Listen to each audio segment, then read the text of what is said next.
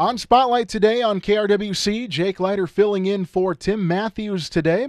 And on the phone, we have District 877 Superintendent Dr. Scott Thielman. We're going to talk a little bit about what's going on in the District 877. So, Scott, welcome to the program. Thank you, Jake. Pleasure to be here. Yep, I'm glad to have you. And we'll just hand it to you and just let us know what's going on in the district. Thank you. We had just a great start to the school year, and we implemented some new procedures for the first day. We had just half of our elementary students show up on the first day, and we did 2 first days for elementary. So we had students with the last names A through K on the first day of school on September 6th, and then the next day on September 7th, L through Z attended, and that was their first day for elementary. And I just had great feedback from parents and teachers, administrators, and students, how it was nice to have just half of their class there, and they were able to learn the procedures, get familiar with the building. Again, even when students are returning for first grade, second grade through 5th grade, it's nice to have a nice low-key environment where you get to know the procedures and your classmates, because you probably didn't have those same students sharing the class with you the previous year. So it was just a great start that way for elementary students, parents, and teachers and staff. Then at the secondary level, we have been doing this for a while, but we only have 6th graders and 9th graders show up on that first day. And that went really well. And again, like I said, I had parent feedback and just complimented us on having the building to themselves as a 6th grader when they're coming in from all other elementary schools in the district, the 6 elementary schools that we have, into that building, and having 400 to 450 students who had not really met each other. So that's a great first day, and they get to navigate, again, the building and learn the lunch procedures and going through a schedule and meeting their teachers and support staff.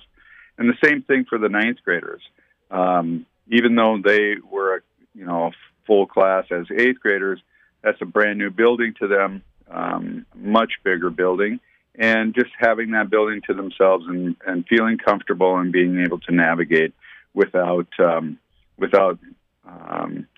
another 1,200 students with them. So 9th graders had a great day too. And piggybacking off of first day of classes, last month talked about first day enrollment, and in public schools, we never know exactly how many students are going to show up until they cross the threshold and walk in our doors. So we make projections for enrollment for budget purposes, really for staffing, and that process begins with the October count, October 1st count the year before. And then we might modify it a little bit in November, but then that number stays with us until students actually walk through our doors. So our first day enrollment was above projections, and that was really good for us. But we also, parents and community don't know, we have to adjust that if they attend a class at Wright Technical Center, or if they participate in something called post-secondary enrollment option, or PSEO. So those numbers will get modified a little bit. At high school, we had the best, we had higher numbers, which we typically do.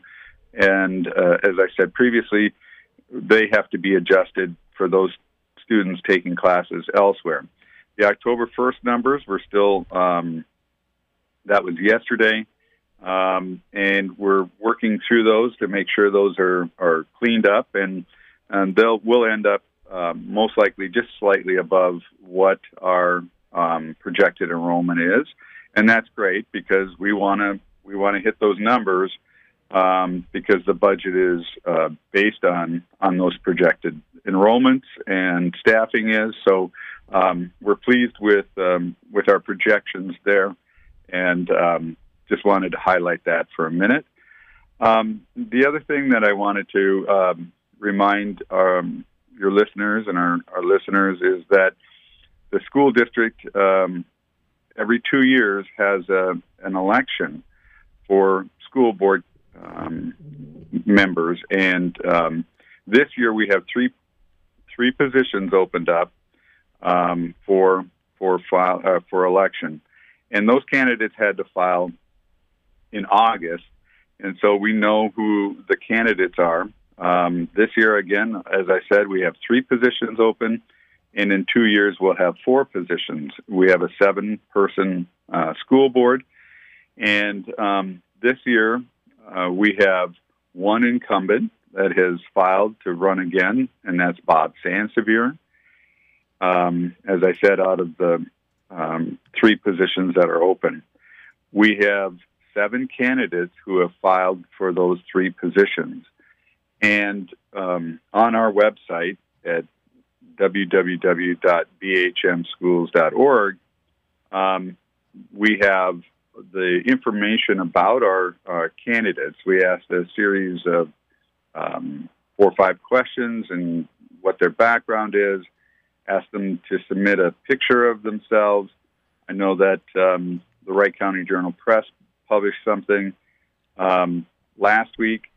We've had this on the school board, the school district website for a couple of weeks now.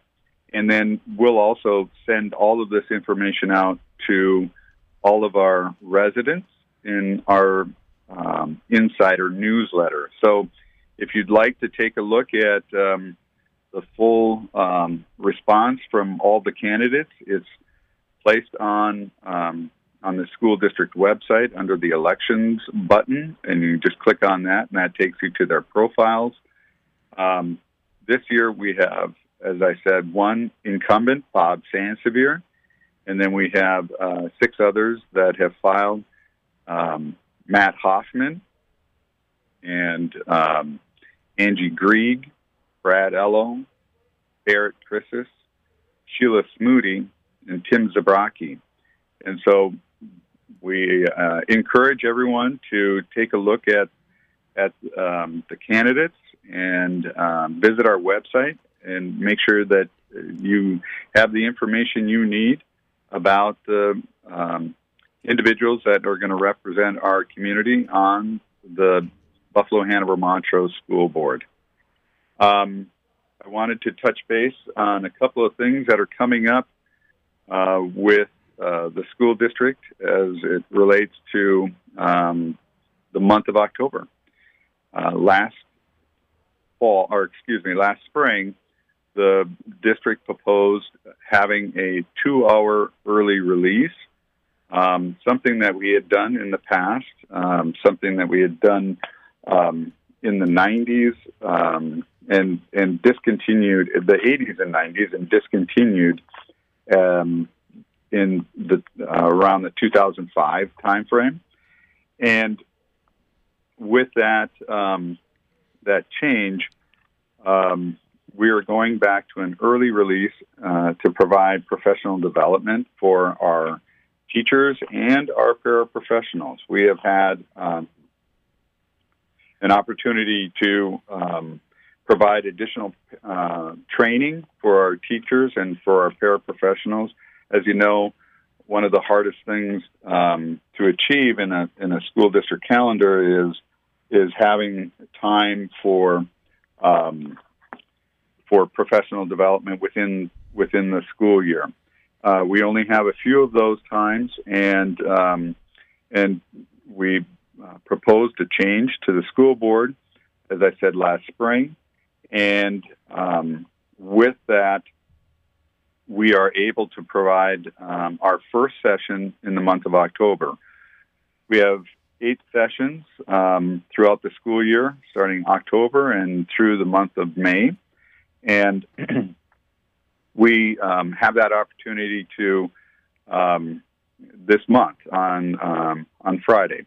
So Friday the 7th, we will have an early release for elementary students, 2 hours early, and they will release at 12:25. And then at the secondary level for the middle school and the high school, they'll release at 1:25. Again, we're really excited about this time, being able to work with our teachers and staff in regard to their professional growth and development. And we know that when their professional growth and development is a focus and they improve their instructional practices, that benefits our students. So this has a direct relationship on improving student achievement, and we're really excited about this and bringing it back. And again, we did it on a Friday because a lot of times families will be visiting relatives or going out of town. So we wanted to make this available, when we decided to do this, we wanted to do it so that it was most convenient to parents, because we do know that there will be some disruption to their schedule because of the early release. Excuse me. And so we're excited about doing that this Friday, and we'll I'll fill you in the next month to see about feedback and how well it went. We are also celebrating National School Lunch Week this next week, October 10th through the 14th, and we appreciate all of the work that our food and nutrition services staff are doing, providing the breakfast and lunch for all of our students and our staff in most cases. So we just truly appreciate their work, and we celebrate them with the National School Lunch Week next week, October 10th through the 14th. I also wanted to point out that October brings the beginning of our parent conferences. And so we already started with some parent conferences last night, and we continue with those parent conferences throughout the month at the elementary level and elementary schools, middle school, and high school. So parents, be on the lookout for those reminders from school principals in their newsletters and their emails, making sure that you know that we have fall conferences beginning this month. I also want to point out that July 17th through the 21st is National School Bus Safety Week, and we practice and remind students of the safety rules and protocols on the buses, but we also want to celebrate our bus drivers, and just beginning last month, making sure that as the days grow shorter, that you're really watching for those flashing lights, especially in the morning hours when the sun is rising. Just want to make sure that that people are aware of school buses as the days grow shorter in Minnesota. We also begin, or we also have a fall break, and that day on October 19th is a teacher workshop day. So our teachers are provided professional development, which is what our regularly scheduled professional development day is every October, middle of October. And then we have the fall break of October 19th through the 21st. There is no school, so students are not in session. But on the 19th, we do have teachers in session. So I've covered quite a bit, Jake. I don't know if you have any questions for us. We've got a lot going on, and just wanted to update our listeners, and just appreciate the time with KRWC. And we appreciate you having you on the program as well. And just a reminder, we are talking with District 877 Superintendent Dr. Scott Thielman here on Spotlight. And if anyone listening has questions, where should they go? They can email me at the district website. There is on the school board section of our website, they can hit the drop-down menu, and I have my my information right there, and it's superintendent at bhmschools.org, and they can send an email to me, or they can call at 763-682-8707. We're waiting. Just one more update. I've always talked about financial positions, and we're awaiting this election and to see who our representatives will be at the House, Senate, and the governor level. We know that we're going into a fiscal year where school districts receive their funding allocations in the biennium, and so this year we're hopeful, as we have a $9.3 billion surplus, and if people have questions about that, they can, as you said, give me a call at 763-682-8707 or email me at superintendent@bhmschools.org.